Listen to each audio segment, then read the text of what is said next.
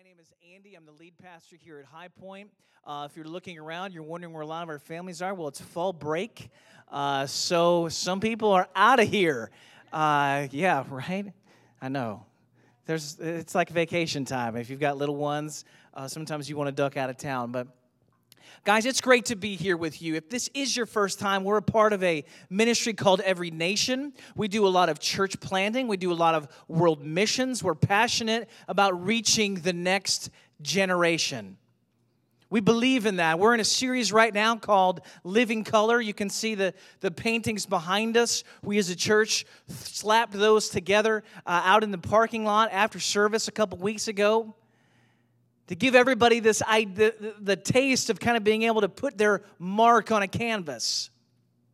That all of us coming together make a beautiful picture that we can see in living color. That this life isn't designed to be seen and experienced in black and white. That there's more to it than that. Like Dorothy when she steps out and Oz is Munchkin Land and the Golden Brick Road. Beautiful color. And so this morning, we're going to get into some things today. And I'm going to come at this from a different angle. I've been praying about this, been thinking through this.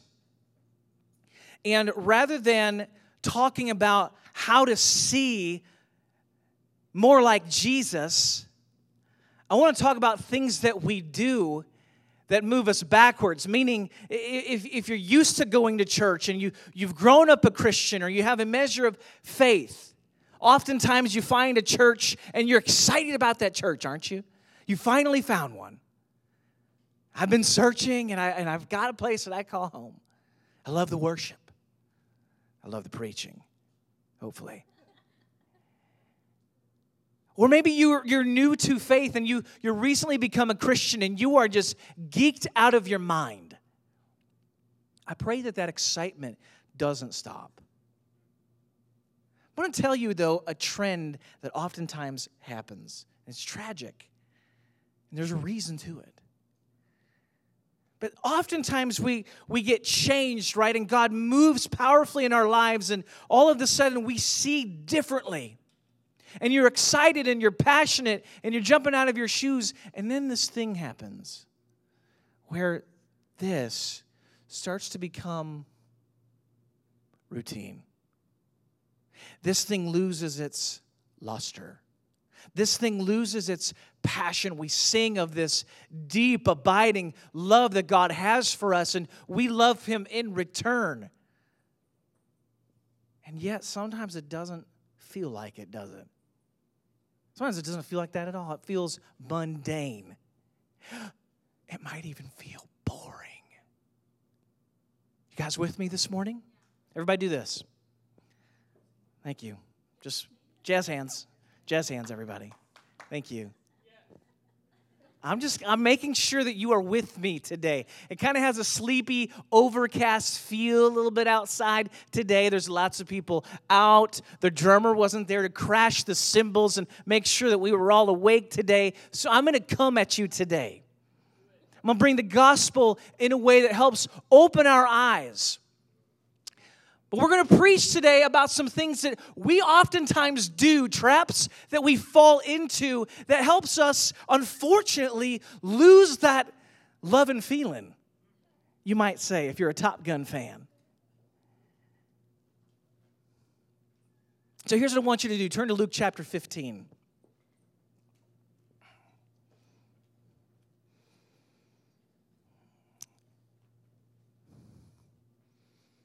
You ever rented a car and you loved that rental car? You know what I'm saying? Where you got that rental car and you thought to yourself, this is nicer than my real car. And you were sad when you had to turn that rental car back in because you knew that you were going back to your old car. Your car that had like chicken nuggets under the seats. There was water coming through the sunroof. You know what I'm talking about? All those things are real in one of our cars right now. That's real life, okay? There's like a chip bag in the back seat, chicken nugget under the passenger seat. some dirt, some pins all over the place. You're like, man, I don't want this car. I want my rental car. It feels so clean and so nice. The power windows work properly. That's right. The little things, right?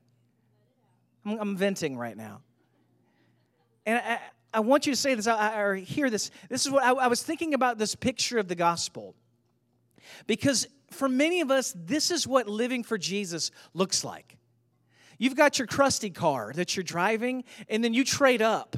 And you are so pumped for a season, for that week or that month or however long you have that rental car. Somebody banged your car up, and so your insurance company got you that car, and it's nicer than the one that you have. But then you've got to turn those keys back in. And it's like, here I go again. I'm back in this place one more time. I was seeing in full living color over here, baby, but now I'm back. I'm back in the Wizard of Oz. I'm back in the house. And it's black and white all over again. I don't want this. How do I stay over there? I want to talk about that today. Luke chapter 15. There's a story that even if this is your first time to church, many of you have heard. It's the story of the prodigal son. I'm going to paraphrase the majority of it for you. Suffice to say, Jesus is speaking to the crowd. There's Pharisees and teachers of the law that are present, and there are sinners and tax collectors present. And the sinners and tax collectors are creeping in. They're anxious to hear what Jesus has to say, while the Pharisees are muttering that Jesus is hanging out with people like sinners and tax collectors. And so Jesus masterfully says, hey, I've got a parable I'd like to share with you. It's about a father and a son. And this son decides that he would like to collect his inheritance early. Which, if you understand the Jewish culture at the time, that's something you would collect only after your father died. And in many ways, it's like saying, I wish you were dead so I could have my money and get on with my life. The father relents and he gives his son his inheritance early. And the son goes and he travels to a distant land, Jesus says, and he squanders his money. He finds some friends that aren't really friends. People that are just hanging out with him, using his money with him. He blows his money, the Bible says, on prostitutes and vile living. Just blows it. His whole inheritance. And then one day he wakes up and realizes, I don't have any money. What am I going to do? I'm poor. As well as the condition of his life, might I add, was poor. And so he finds a pig farm and he begins tending pigs to make some money. But he's so hungry that he begins to eat the food that he's feeding the pigs. Slop. If you've ever seen pig slop, it's not pretty. It's not anything that you would ever want to eat. And a light turns on in the young son's brain. He says, what am I doing? I've got a good father. I'm going to go home, and in my father's house there are many servants, and I'll become a servant in my dad's house. And I'll at least be able to get by and have a roof over my head. This is where we pick the story up in Luke 15, verse 21. The son returns home. The father, by the way, had been waiting expectantly for him. He wasn't just playing video games or somehow sitting around the table doing bills or taking on the affairs of his life. He was outside watching the horizon that his son might return. He was doing so with great expectation, with great heart, with great fervor, because this father loves his son, and this son was lost, and this father was desperate to see his lost son become found again.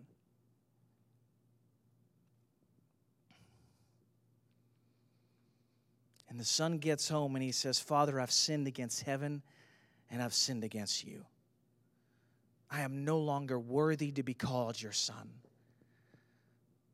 But the father said to his slaves, hurry, bring the best robe and put it on him. Put a ring on his finger and sandals upon his feet. Bring the fattened calf and kill it. Let us eat and celebrate, because this son of mine was dead and is alive again. He was lost and now is found. So they began to celebrate. Are you guys with me this morning? We're seeing a huge picture of the gospel.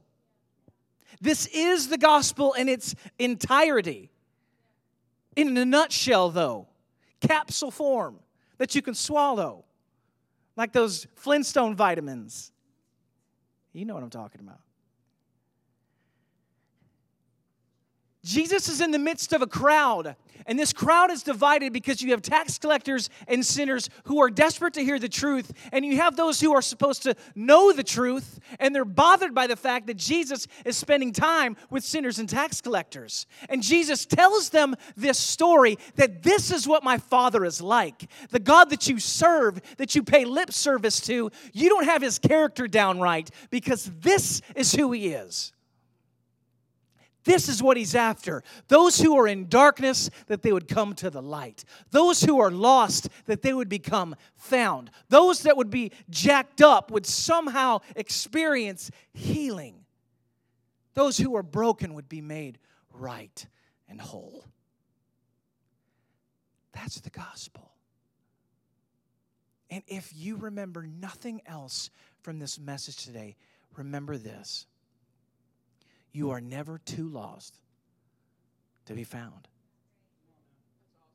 You're never too lost to be found. But we're going to keep going because you ever been in the movie theaters and you watched a Marvel movie? Raise your hand if you've seen a Marvel movie in the theaters. That's hopefully most of you. If you're not, some of our members of church might say, you need better friends. You know, you need better friends if you've never been to the movies to see a Marvel movie. But what do you do at the end of a Marvel movie? What do you do? What? One more time. You wait to the end of the credits, do you not? Of course you do. You know. This isn't the end of the story. You might think it is, but surprise. There's a little bit more coming. You thought the movie was over, but oops, there's a little Easter egg at the end. And you realize that the whole thing hasn't come to a complete end. And the prodigal son, it's interesting because we have a story about that which is lost being found. And many of us preach this, we read this, and the story comes to an end. But surprise, there is another scene at the end of the credits. And we would be wise to look at these next few verses, because inside of them is much of the reason. It doesn't capture all of it in its entirety, but much of what causes us, our passionate love for Jesus, to go from vivid living color to black and white is found in the next few verses. You guys ready this morning? Let's do this.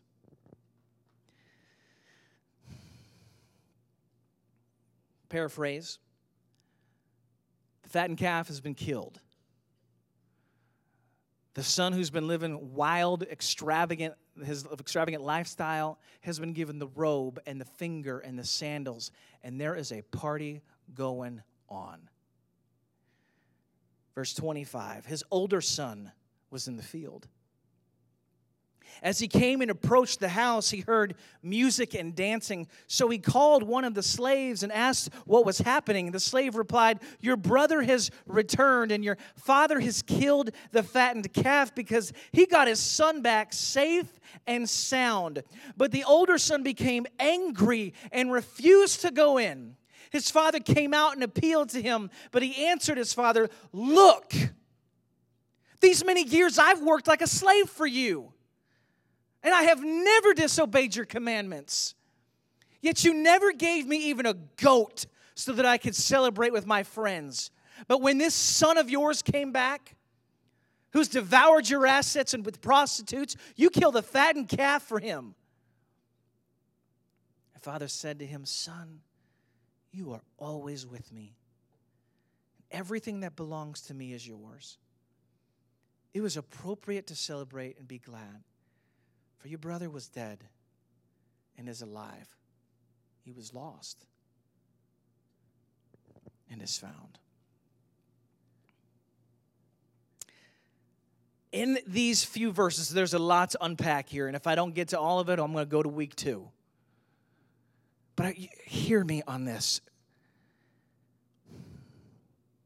We've got a young man who is unwilling to celebrate his brother, which in the text, might I add, he's no longer his brother. It's his father's son. Your son, that guy over there.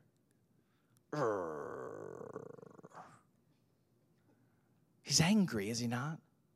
There's something brewing inside of him, and going unchecked, that thing will completely remove your capacity to see right, to see well, to see in color, to see like Jesus. I want to give you this example, and then we're going to get to this word. I ordered this week. This is a fishing hook. Now, some of you guys go fishing, but me, I go fishing. Okay. That's a big hook. Yeah, I know, right?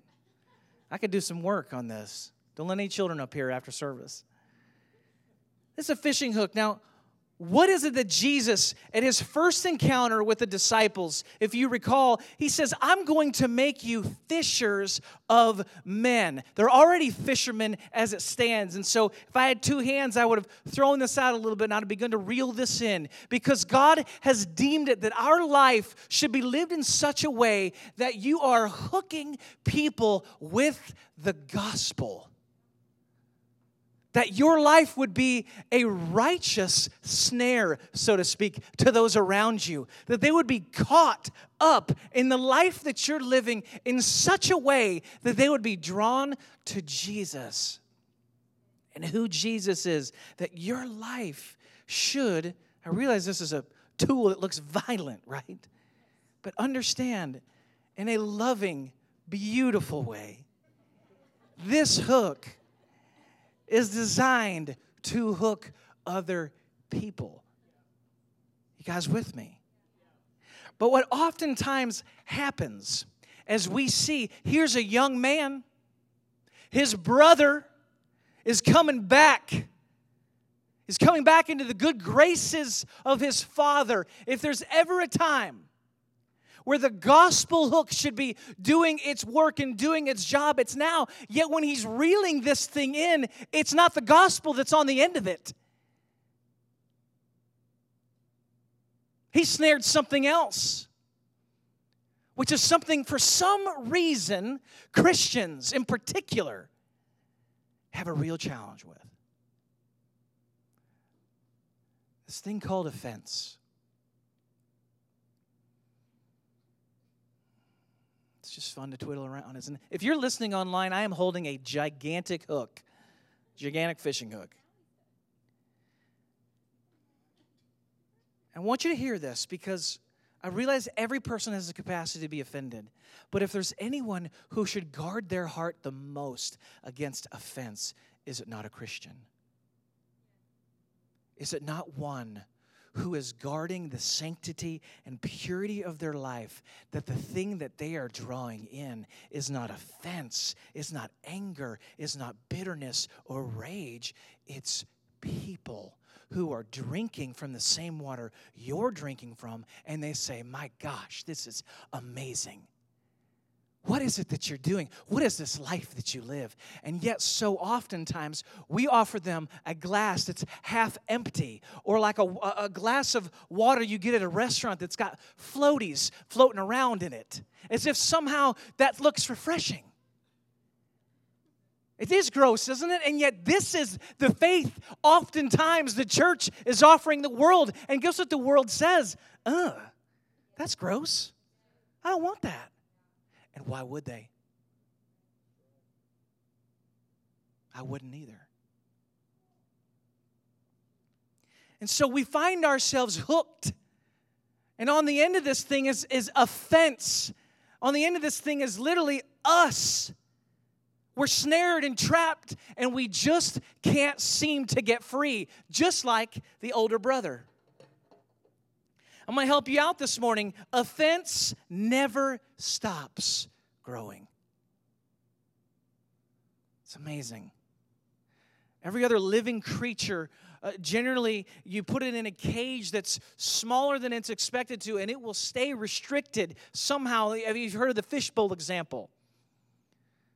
Where you take a shark or a fish and you put them in a small fishbowl, and it will somehow, its growth will stay relegated in proportion to the size of the bowl. It's amazing. If you didn't know that, you're welcome.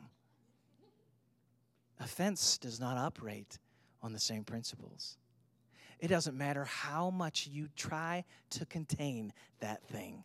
It has an amazing way of growing if you don't deal with it in your heart. Everybody is going to experience offense. You cannot avoid it. But what happens next is really up to you. Because offense has a way of growing into this thing that we call bitterness. Have you ever been around somebody that's bitter? Bitterness has a way of growing into this thing called rage. Have you ever been around somebody that's raging?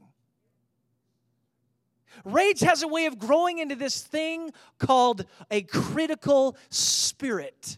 Have you ever been around somebody that's just critical all the time? And criticism has a way of growing into unforgiveness. And have you ever been around somebody that just cannot forgive? Everybody was easy to say yes to the others, wasn't it? Unforgiveness.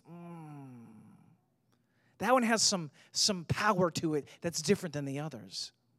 And yet that is what we are talking about. My father was, for a businessman in St. Louis, he grew up on a farm, country.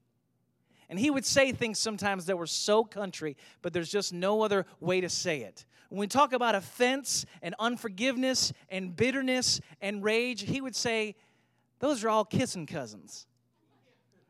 If you've ever heard a country phrase, they're all kissing cousins, meaning, they're kind of grossly related, aren't they? Yes, they are. They're kissing cousins. Unforgiveness and bitterness and deep-seated anger and a critical heart, they all begin to tie into each other. And you just can't seem to get free of your own hook.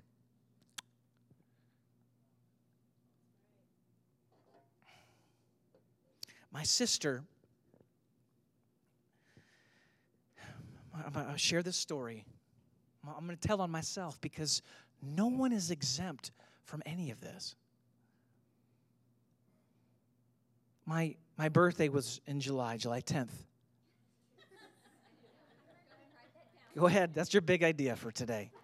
Go ahead and write that down. You don't want to forget it. Birthdays, some people celebrate birthdays differently. We've never been, in my family, a huge birthday family. Amy's helping me, adjust that. Christmas was more of our big thing, and birthdays were celebrated, but it wasn't this, extravaganza.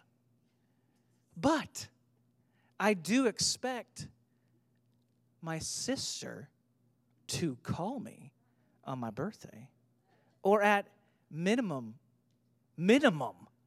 send a text message, or even worse, an email.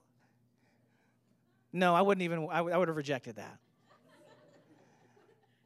You expect somebody to reach out to you, do you not, and say, hey, happy birthday, my sibling. And my phone didn't ring. and my text didn't chime. And I thought, oh, you know what? She's just busy. She's got a lot going on. And so I didn't even bring it up.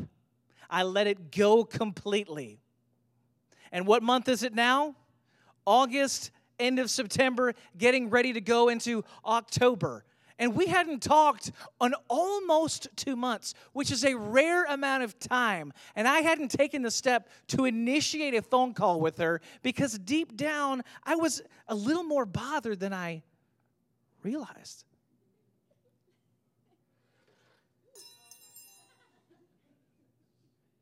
It's fine. If you're listening online, the hook just fell to the ground. So my sister calls. I'm in the car line at my kids' school. And she calls and she says, hey, I just realized I'm calling an old phone number for you.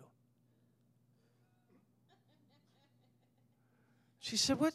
I've got 2 phone numbers on your contact, and for some reason my phone, when I hit favorites and I call you, it's going straight to this number, and it still has your voicemail on it. So I'm leaving a voicemail after voicemail, and you're not calling me back, and I just realized I'm calling a number, and I have a feeling this is probably your old number, isn't it? I'm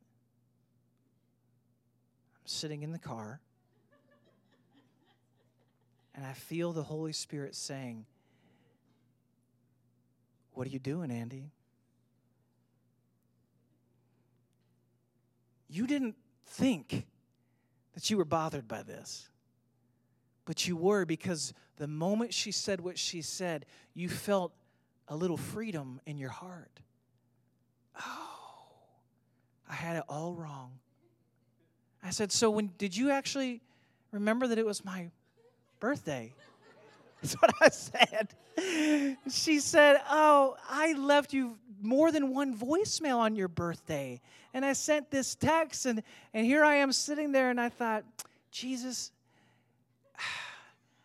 I'm 37 years old, and I'm still not exempt from finding myself hooked on getting offended. And this one was crafty. It was deceitful. It was sneaky, because there wasn't this overt thing that was communicated. I didn't even feel like I was offended. And yet when she called and she brought it up, I realized I was more bothered than I realized, and I had to let myself off this hook, so to speak. I had to get off the line and go to Jesus. And don't think for a second, and we laugh about my family scenarios. Is there anybody here who has a family that doesn't offend them all the time? Of course. The people that love you the most will be the people who offer the most offense to you. And if we cannot learn to live where our life isn't drawing in offense, but rather drawing in the gospel, then we will never be the light that Jesus has asked us to be.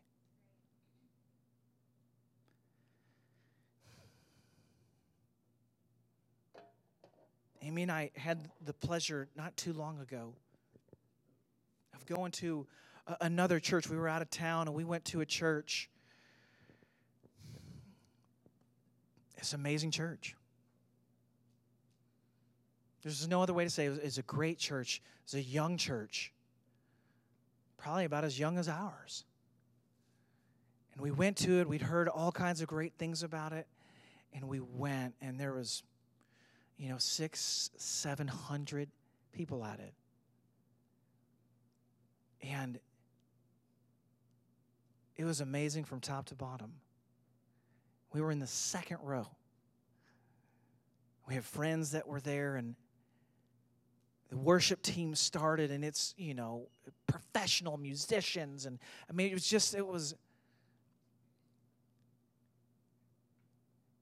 it's everything that you dream about, interestingly enough, as a church planter. Sometimes, confession, you dream about the wrong things. But I found myself, as here I was, trying to worship.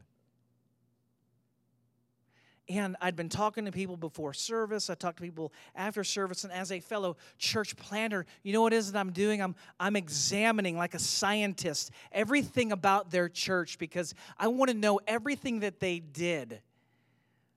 I want to get it down so I can at least run it through my process. And if there's anything that I can do better, anything that I can learn, anything that I can implement, well, I want to. And here I am in the middle of worship, and I'm having a difficult time worshiping God. And like the older brother who is telling his father, what about my fattened calf? I felt this thing rising up inside of me and saying, God, what about me?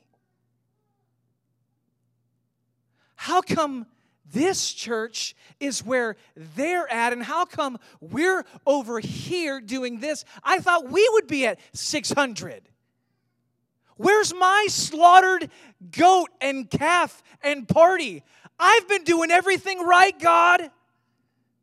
Come on.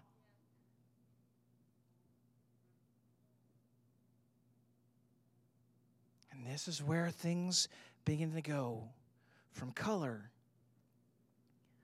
to black and white.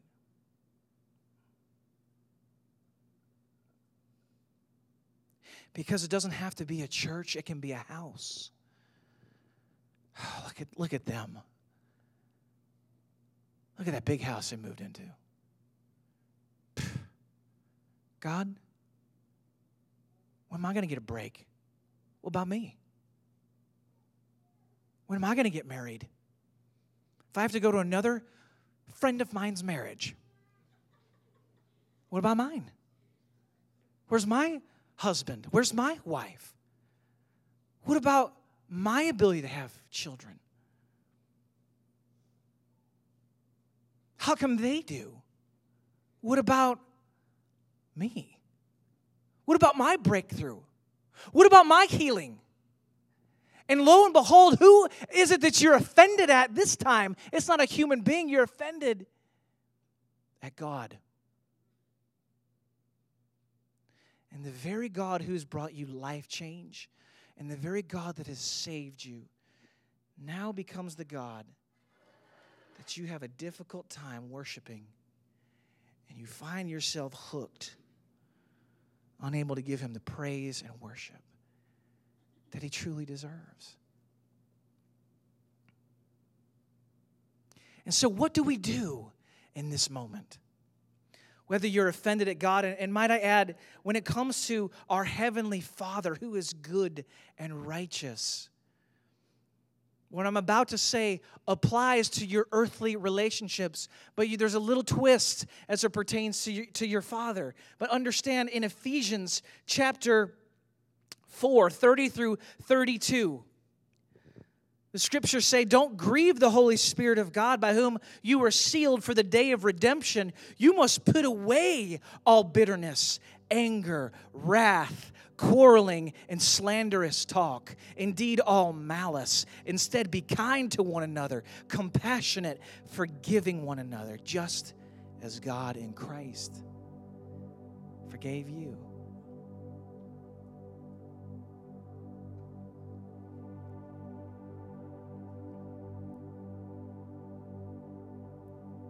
Forgiveness can never change the past, but it sure can change the future.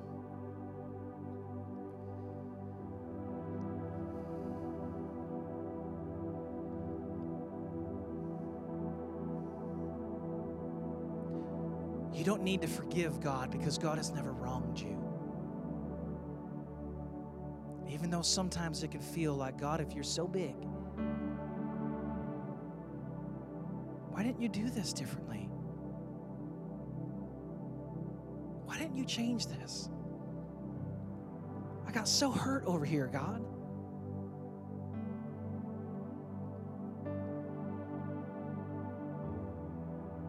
I feel like I've been trying so hard.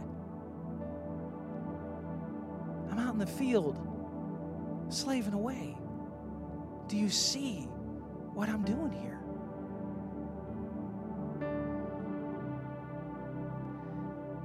The verses here, the scripture doesn't offer us an end to this story other than the father inviting his older son to celebrate. Inviting his son to trust him. That even though it may look a little crazy, and even though it may look a little upside down, trust me. Trust me. Trust me. And interestingly enough, the writer of Ephesians says to forgive one another as Christ has forgiven you. And so, as it pertains to a mother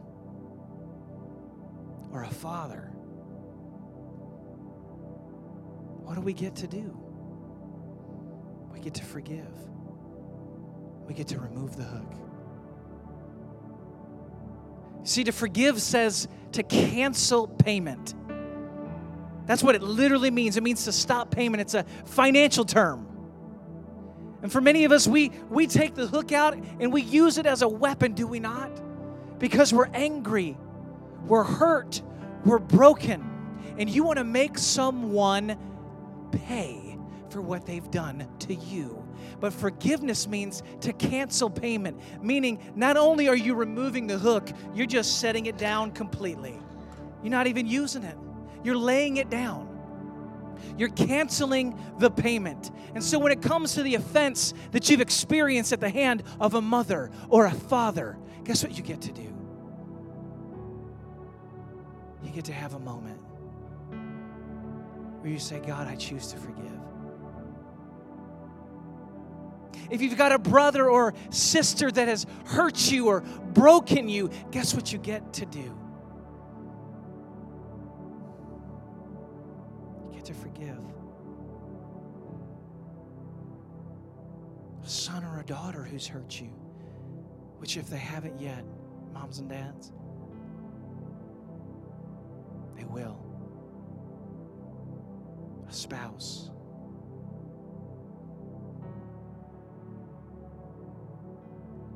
And in the same way that Jesus and our Heavenly Father has forgiven us, stopping the payment, the punishment for our sin,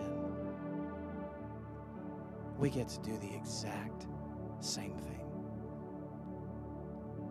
We get to forgive.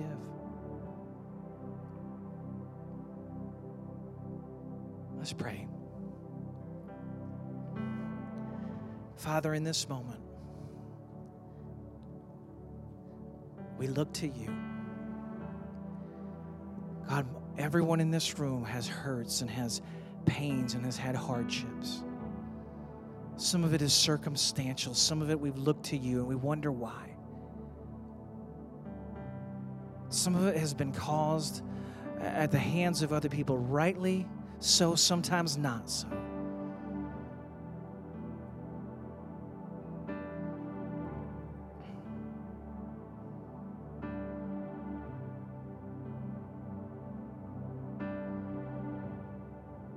God, would you help us right now to forgive? Would you help us right now to let go? Would you help us right now to stop trying to make people pay for what they have done to us?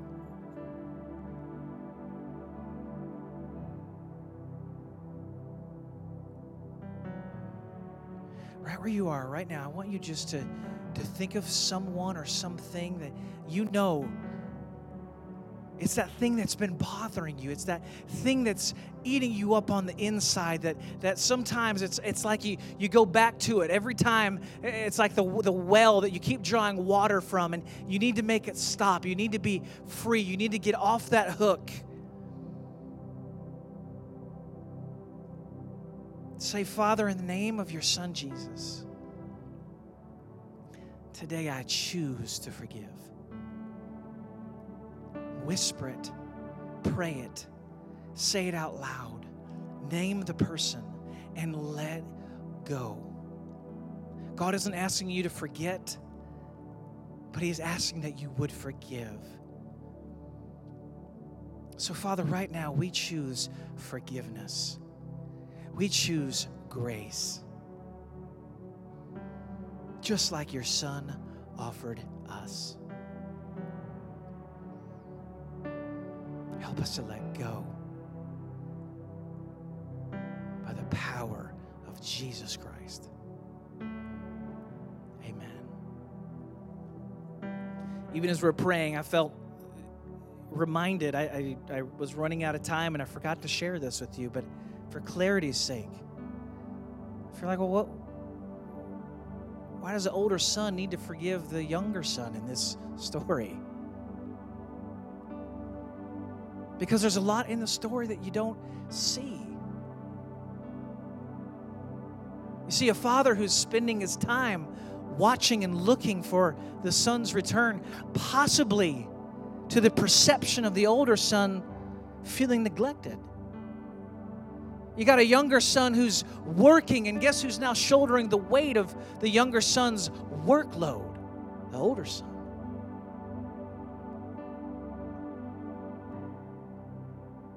You got all these things in play that might be causing tremendous pain and angst, and some of it rightfully so.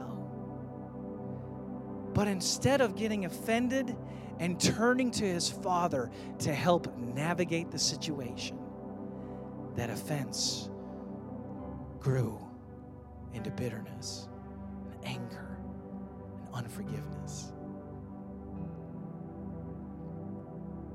Pretty important that I share that with you, and I completely forgot to connect that dot for you. If we're going to be anything today, let us be those who are quick to forgive, quick to offer grace, quick to speak truth in love. Let us be quick to remove the barb of this hook and let our lives fish for people. And let us rejoice in those who are lost becoming found. Father, be with us today. We love you and worship you in the name of Jesus.